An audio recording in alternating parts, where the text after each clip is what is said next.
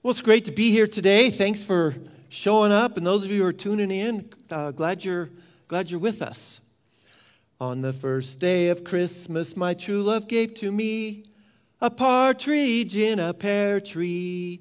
On the second day of Christmas, my true love gave to me 2 turtle doves and a partridge in a pear tree. On the third day of Christmas, my true love gave to me 3 French hens, 2 turtle doves, and a partridge in a pear tree. That's tomorrow. Today is the 3rd day of Christmas, right? It's the 3rd day of Christmas. Started on Christmas Day, and we're in this experience called the 12 Days of Christmas. And that song, how many of you know the song, everybody? I put that in the list of the top 5 most annoying Christmas songs ever written. Wouldn't you? I mean, it's just annoying. Every year, the PNC Bank publishes the Christmas Price Index, and they put a price on all these gifts that are given in that song. And in 2020, the price of the gifts actually went down because you can't get drummers and lords leaping and dancers together this year, so the price went down. But if all those gifts were given, just a single one of each one, last year, the cost was $39,095. Now, if all those gifts are repeated, because you know that on the 10th day you get all those gifts again because they all go down, the Christmas price index for all of those 364 gifts was $105,561.87. Not only is that song annoying, it is expensive. And today is day 3. And the reason that we're spreading Christmas out over these 12 days is to avoid what Pastor Ryan last week called the Christmas crash. When I was a kid, my grandma in Arkansas would send us the Sears catalog. And we would rifle through that, and she said, pick out anything you want. So we would wear the pages out of which section? The toy section. And we would make our lists and check them and then send them off to Arkansas. And then about 2 weeks before Christmas, this huge box would come to the house. And we'd open it together, and out would come all these wrapped packages that would go carefully under the tree. And I knew exactly where all my presents were under that tree. I put them in a little stash, I'd shake them, and I'd compare them to my list and realize I probably am not going to get a lot of the stuff that I asked for on this list. And then Christmas Day would come, Christmas season, and by, 7:30 a.m. on Christmas morning, there were no presents left under the tree. And I would remember I would go and search through the tree and try to find an envelope, a small gift with my name on it, something. But then what would set in Christmas morning early? The Christmas crash. And I'll bet all of us have experienced some of that even this year already. It's part of the reason why you're here today, is because you've experienced a little bit of it. Your Christmas tree is no longer growing out of this beautiful bed of beautifully wrapped presents. The bottom of your tree, the only thing left is the skirt, and it's a little disheveled. Or your recycle bin, right? Stuffed with all that beautiful wrapping that was carefully wrapped around all those packages. And now it's just going to get tossed. And the lights, did you notice last night's, even though the wattage is the same, they're a little less bright than they were leading up to Christmas. And that gift that you so wanted and hoped somebody would get for you and you got. Well, last night you found yourself trolling Amazon looking for that next doodad that promises another adrenaline shot of consumption presumption. And so what's the problem here? We often depend on the rush of a big event to carry us to the next big event because we like to stay on that high.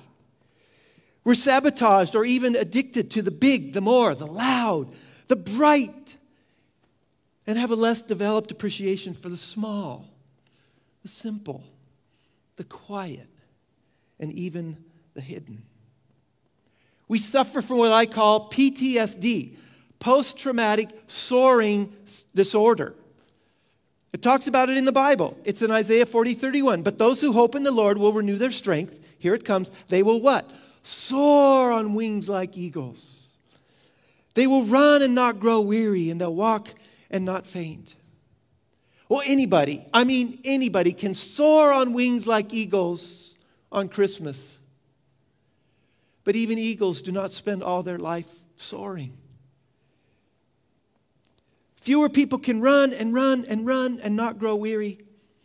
But even fewer can walk and walk and walk through Advent and Christmas and Epiphany and Ash Wednesday and Lent and Easter and on and through the rest of the year and not faint.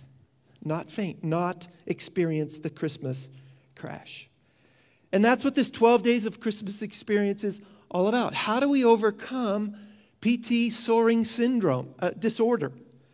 How do we experience peace on earth, not just on Christmas Day and the lead up, but the day after Christmas and on into the year?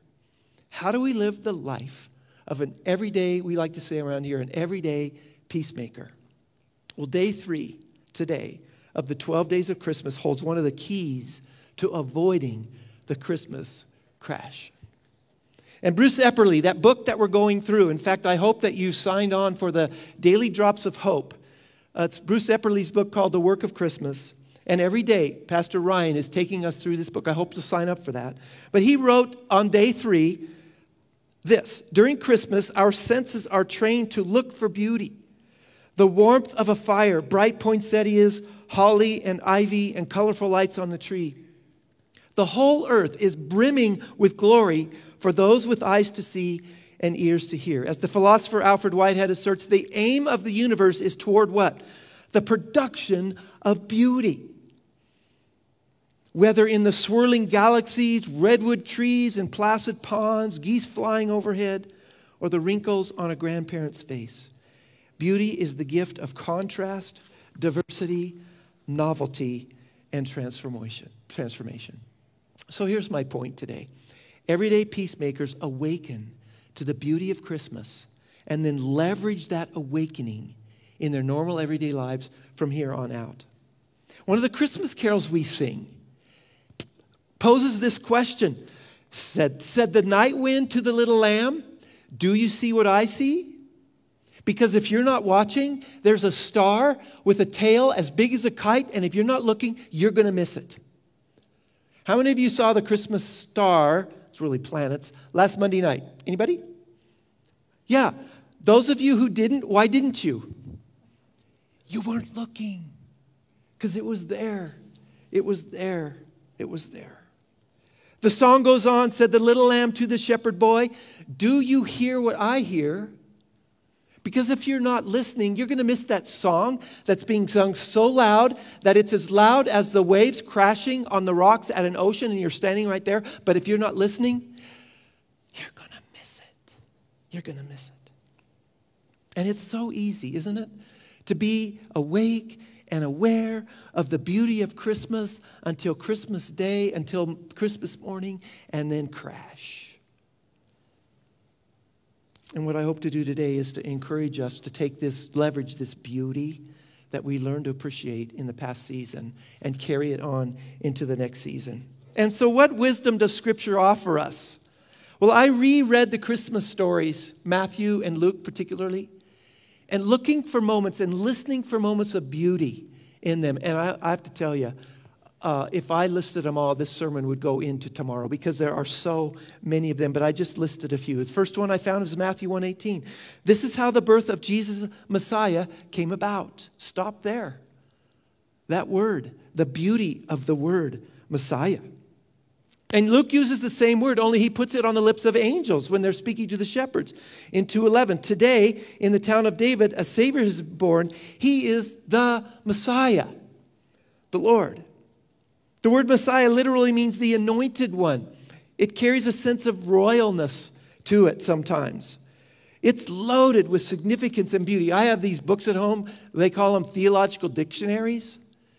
They weigh about 40 pounds, and they're supposed to make you look really smart in seminary if you use them.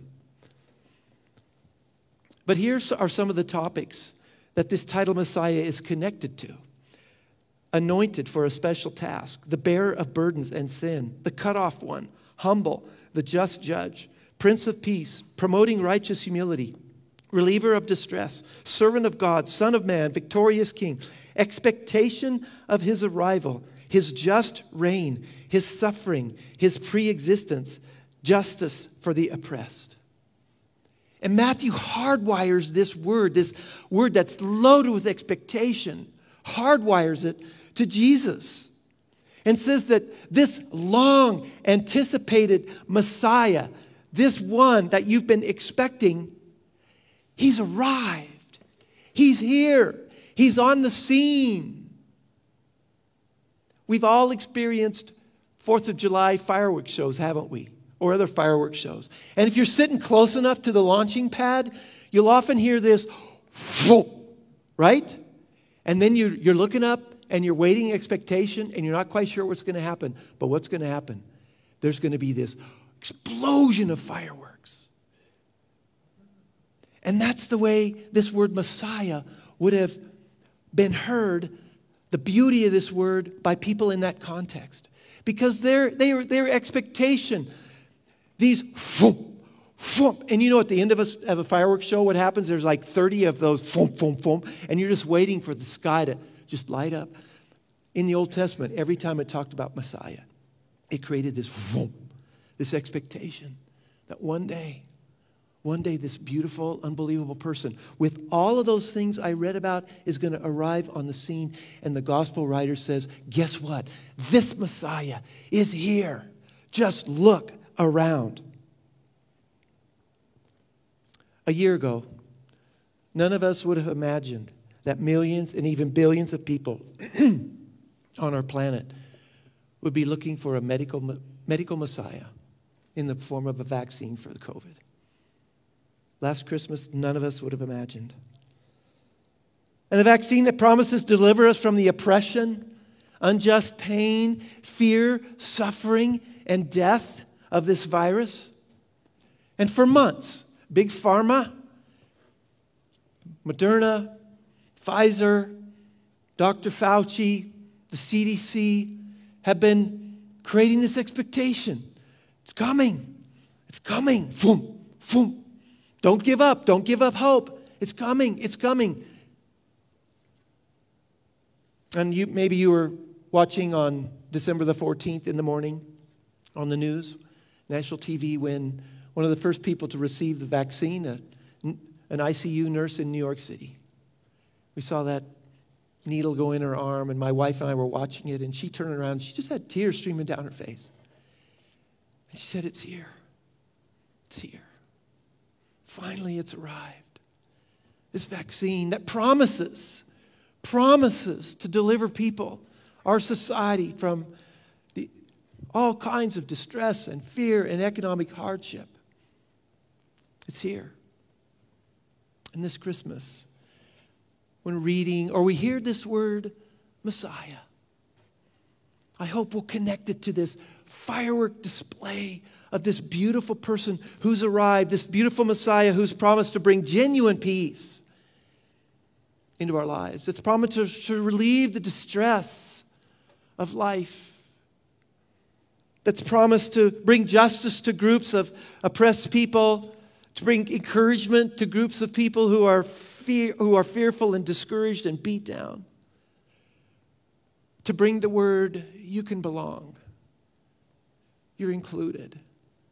To groups of people who have always felt on the outside. Because what the word Messiah means is all of this in our lives. A beautiful moment when we hear the word. I hope you never hear that word Messiah the same again. That you'll pause and remember that. Here's another beautiful moment, Matthew 1:18. His mother Mary was pledged to be married to Joseph, but before they came together, she was found to be pregnant through the Holy Spirit. There's a beauty in pregnancy, isn't there? A natural biological pregnancy in human beings is a beautiful thing. As this baby grows and grows in the womb, it becomes more and more conspicuous to those of us on the outside. There are fewer things more beautiful than that. Because there's a new life taking shape. There's a human being in there that has never, ever existed before.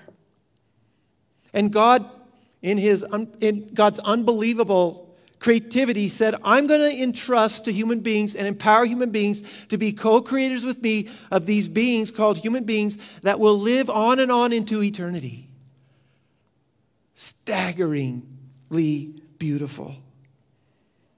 The sheer power and beauty. All of us are the product of that beauty coming together. And God's given it to us. Those of us who are parents probably remember those moments when we were told by a person or a pregnancy test, you're going to have a baby. Remember those moments, some of you? I do. I remember when my wife told us, Dennis, we're going to have a baby. I remember a few years ago when I was up in my office here in the building, and I got a FaceTime call from my son who was living in Ethiopia at the time. And he said to me, he said, Dad, how would you like to be grandparents again? And I knew that they were thinking about adopting an Ethiopian child. So my first question was, black baby or white baby? And he said, white, but it's not baby. It's babies. And I said, twins? He says, nope. He said, it's triplets. And my response, I just laughed. I just went, about fell off my chair.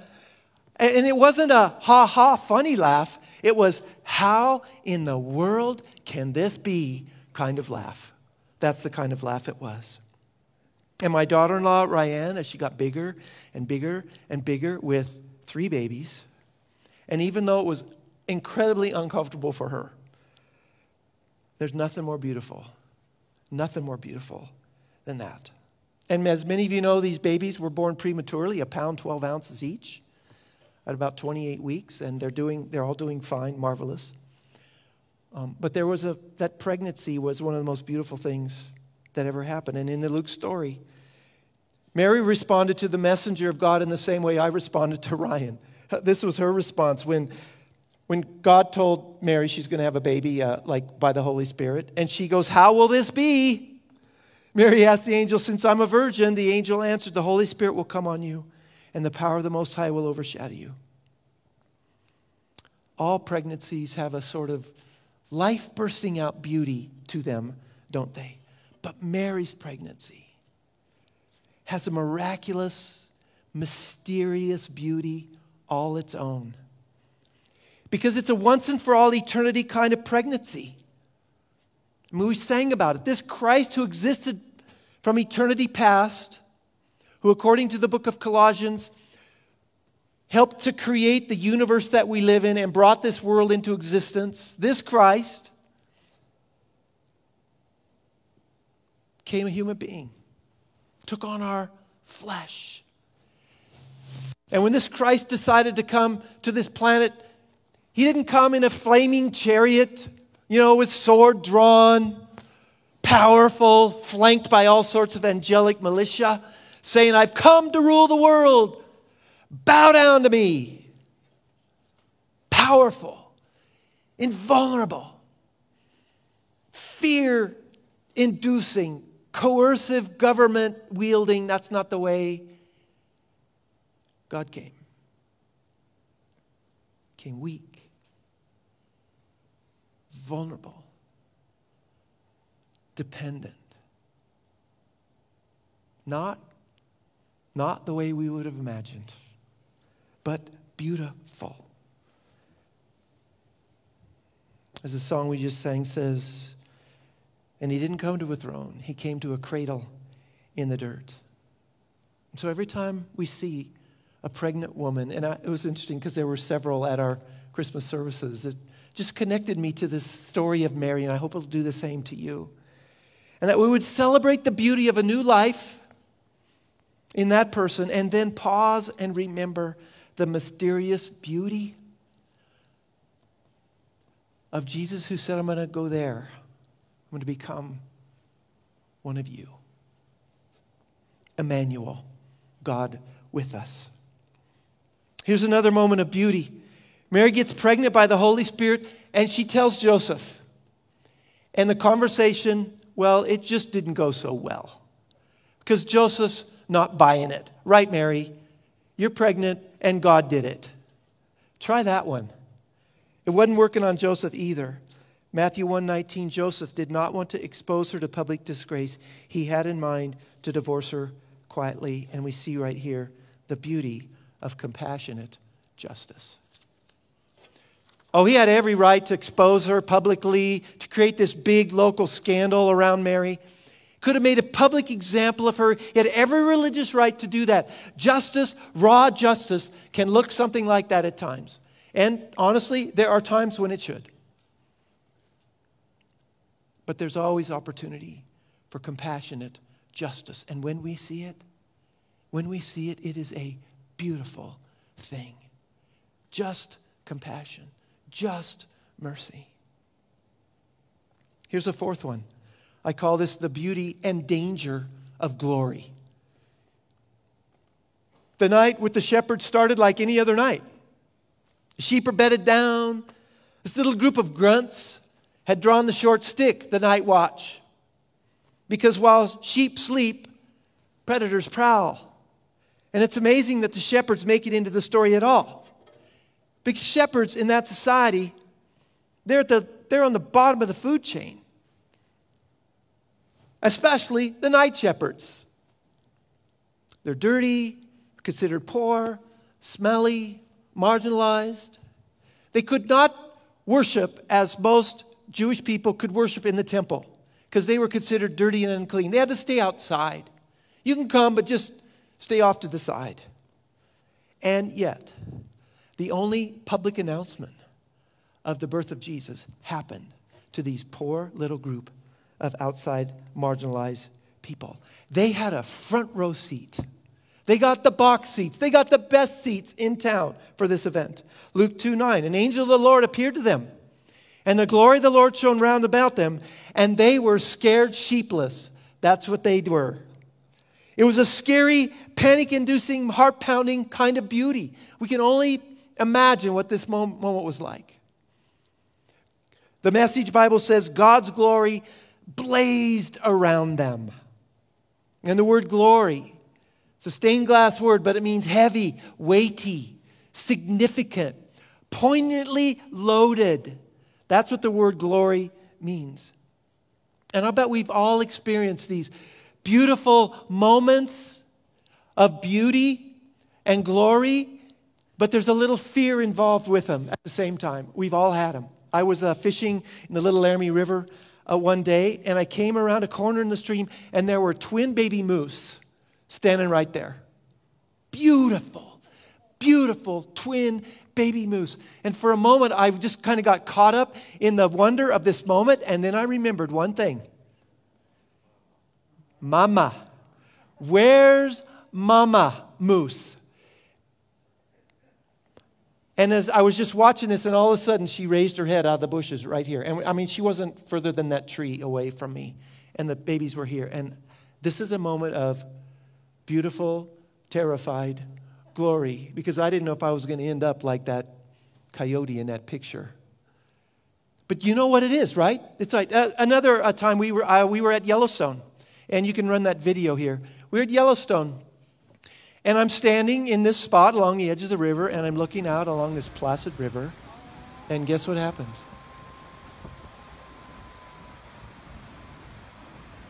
There it goes. And there's a powerful beauty, but there's a heartrending in that picture that you see there. Where I was standing was right at the top right of that waterfall. And that's where I was. And you know, you get this, right? You getting the feeling here? All right, how many of you been to the Grand Canyon? I see all those of you at home raising your hand, so good for you. Been to the Grand Canyon. How many of you have stood out on an edge like that guy right there? Not behind a rail. All right? It's one thing to stand behind a rail. It's a total different feeling to get out from behind that rail and stand there and look down in this unbelievable canyon. 3 people died last year in the Grand Canyon falling off of a spot like that. But there's a beauty.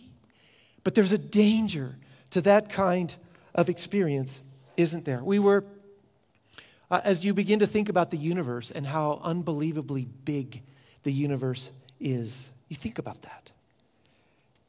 And we live in the Milky Way. How many of you stood at night and looked up at the sky and seen the Milky Way? Yeah, we've all done this probably. And the Milky Way is kind of a medium-sized galaxy in our universe. It's not the biggest, it's not the smallest. Scientists estimate that there's between 100 and 400 billion stars in our galaxy, in the Milky Way galaxy alone. And where we are, where the Earth is, and there's that many planets as well as stars. And where we are in the swirl, we're kind of out in the swirl where the Earth is on that picture there. We're traveling through the universe in that galaxy at 500,000 miles an hour. And our hair doesn't even blow back. We're traveling that fast. And our galaxy is a part of a group called the Local Group, and it's speeding toward another group of galaxies. It's called the Great Wall. And our galaxy with these others is speeding through the universe at 100 million miles an hour. 1 million miles an hour. Hope we have airbags. I was fishing at night with my brother up at Walden one time, and we were in our float tubes up, and the moon, there was no moon, and it was this beautiful night, dark, and we could just see the Milky Way. We could see once in a while a falling star. And we began to talk about how big the universe is. Some of these quotes. There are stars in the universe, a single star that's 1 billion miles in diameter. A single star, 1 billion miles in diameter. And we're out there, and my brother says to me in the darkness, "Hey, Dennis, makes you feel kind of small, doesn't it?" And I thought, and I said, "Actually, David, it makes me feel kind of important." There's a line in the song, "O Holy Night," and Ryan talked about it the other night. He said, "Long lay the world," this is a line in the song, "in sin and error pining, till he appeared," and what? "And the soul felt its worth." And I thought, the God of the universe, the God who can and is continuing to create this unbelievably vast universe, came here. Just a short time ago, 2,000 years ago, a short time. Lived our life, sweated our sweat, loved, died, came back to life again, and said, "I didn't do it for me. I did it for you. I did it for you." I hope your soul feels its worth today by the beauty of this unbelievable, powerful God who said, "I am not so big, I can't become so small, and love you, and love you."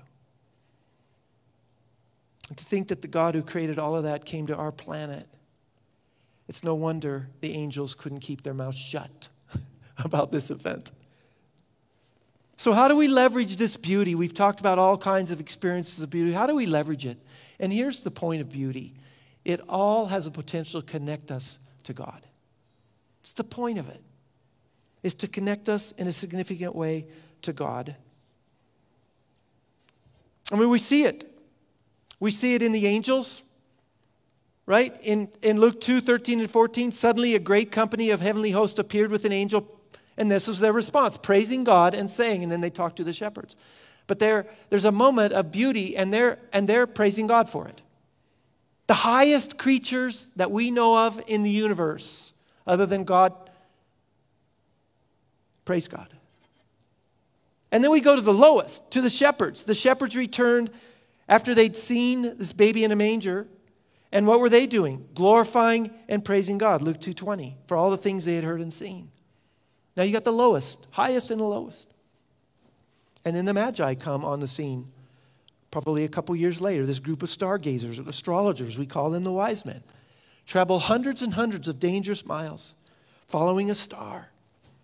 Most likely it was a convergence of planets, which they had been watching and interpreted as a sign of the gods that somewhere on this planet a supernatural disruption of historical significance was taking place, and they wanted to get in on it. And so they thrust themselves into the story. And these guys who don't even belong get into the story. And what's their response when they saw the child and his mother Mary? This is Matthew 2:11. What do? They bow down and worship. Because the natural response to a moment when we get a glimpse of this Christ, this Messiah, this Jesus, is to worship. It's to worship. From the highest creatures to the lowest human beings, to people who don't belong in the story. And here's why that happens. Because the angel said, this is good news, not just for some people. It's good news for all people. And Jesus had done absolutely nothing yet except be born. So how do we experience beauty in our everyday lives? How do we leverage this? I have 3 suggestions. First of all, awaken to the beauty. Pay attention. Keep our eyes open. Be intentional about tuning all of our senses to beauty. Our sight. Learn to see beautiful things. Pay attention. Learn to hear beautiful things. Hear beautiful things. I don't think we've had Christmas until we hear Ann Martinez sing "O Holy Night," have we? It's not Christmas until Ann Martinez sings "O Holy Night." And the beauty of that song, the beauty of that moment, some of us got to hear it 6 times. Moved me to tears every single time. The beauty of music. And it doesn't have to stop now. We can carry it on in. There's the beauty of taste. Ryan cut the end of his finger off in the beauty of the taste of a wonderful prime rib. Taste of chocolate. A good beverage.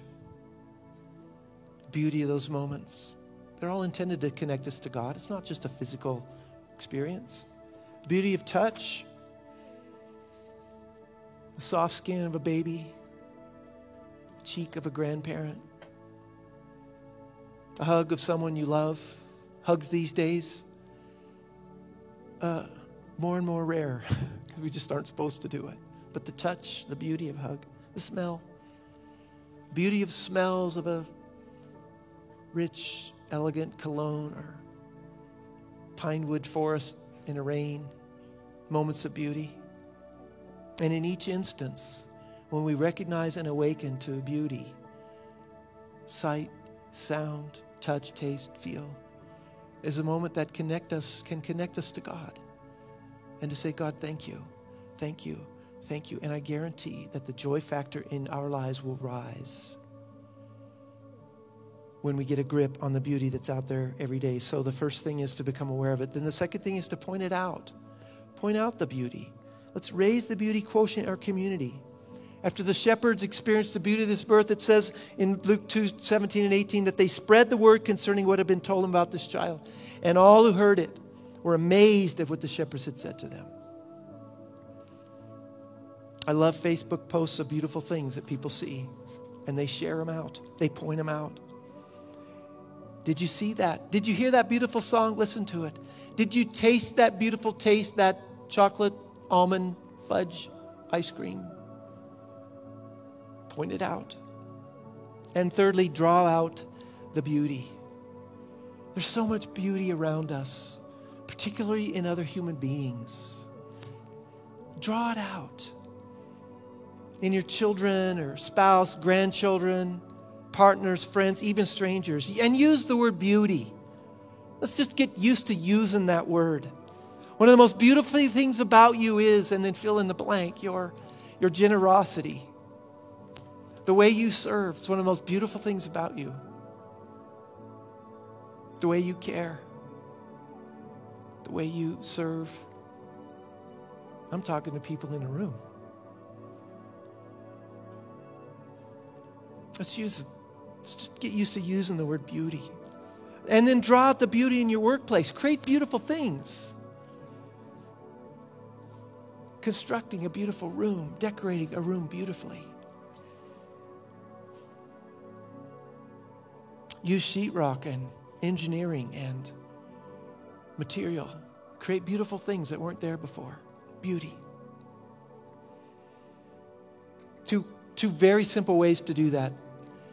This week, find a Post-it notepad somewhere and just write the word beautiful on it a couple of times and just put one on your refrigerator and on your mirror, put one on your dashboard of your car or your desk, just as a mental prompter to use this word beauty. A couple years ago, a friend from our church sent me a Christmas card, and in it, she had put this sticker that says, "You are beautiful." And I was, 62 at the time, and I think in 62 years of life, nobody had ever told me I was beautiful. I went up this morning, and guess where the sticker is? It's still sitting on my desk. It was that important to me. So on your way out today, I've got some of these stickers back there on the tables. You can pick up a couple of these. You could take them on one condition. You send them to somebody this week, or give it to them and say, "I just want you to know you are beautiful." One of the most beautiful things that's come into our lives in the last couple years was these triplets that I talked about earlier. And I don't suppose there's been any event in our life that has awakened us to beauty, drawn out beauty, helped us point out beauty than these 3 little girls.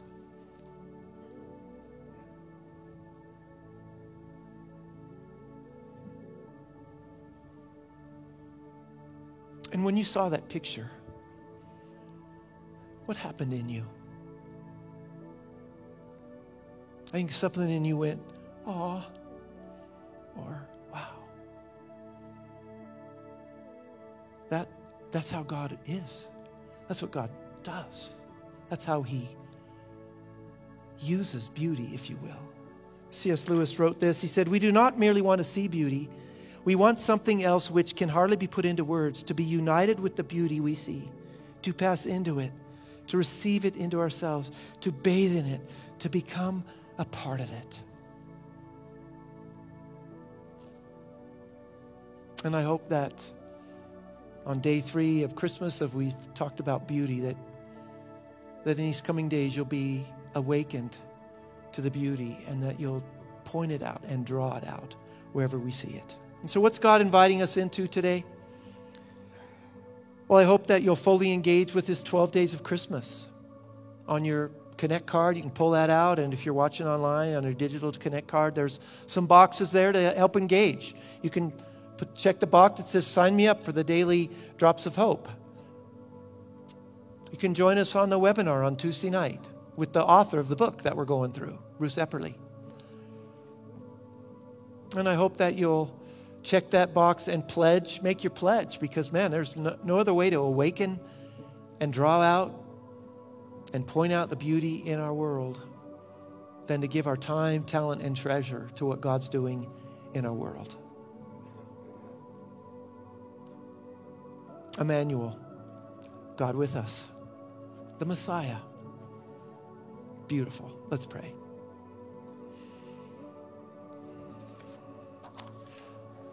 Lord, it was not possible for you to create a universe without beauty. It wasn't even a discussion. You created this unbelievable universe, and in it you put this place called Earth.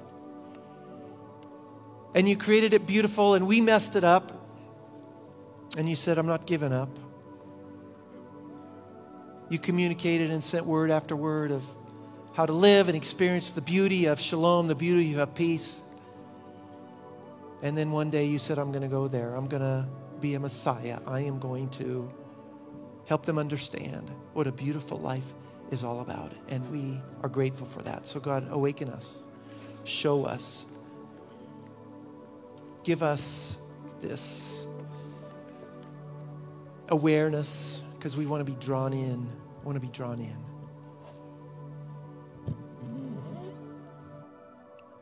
Thank you. Amen.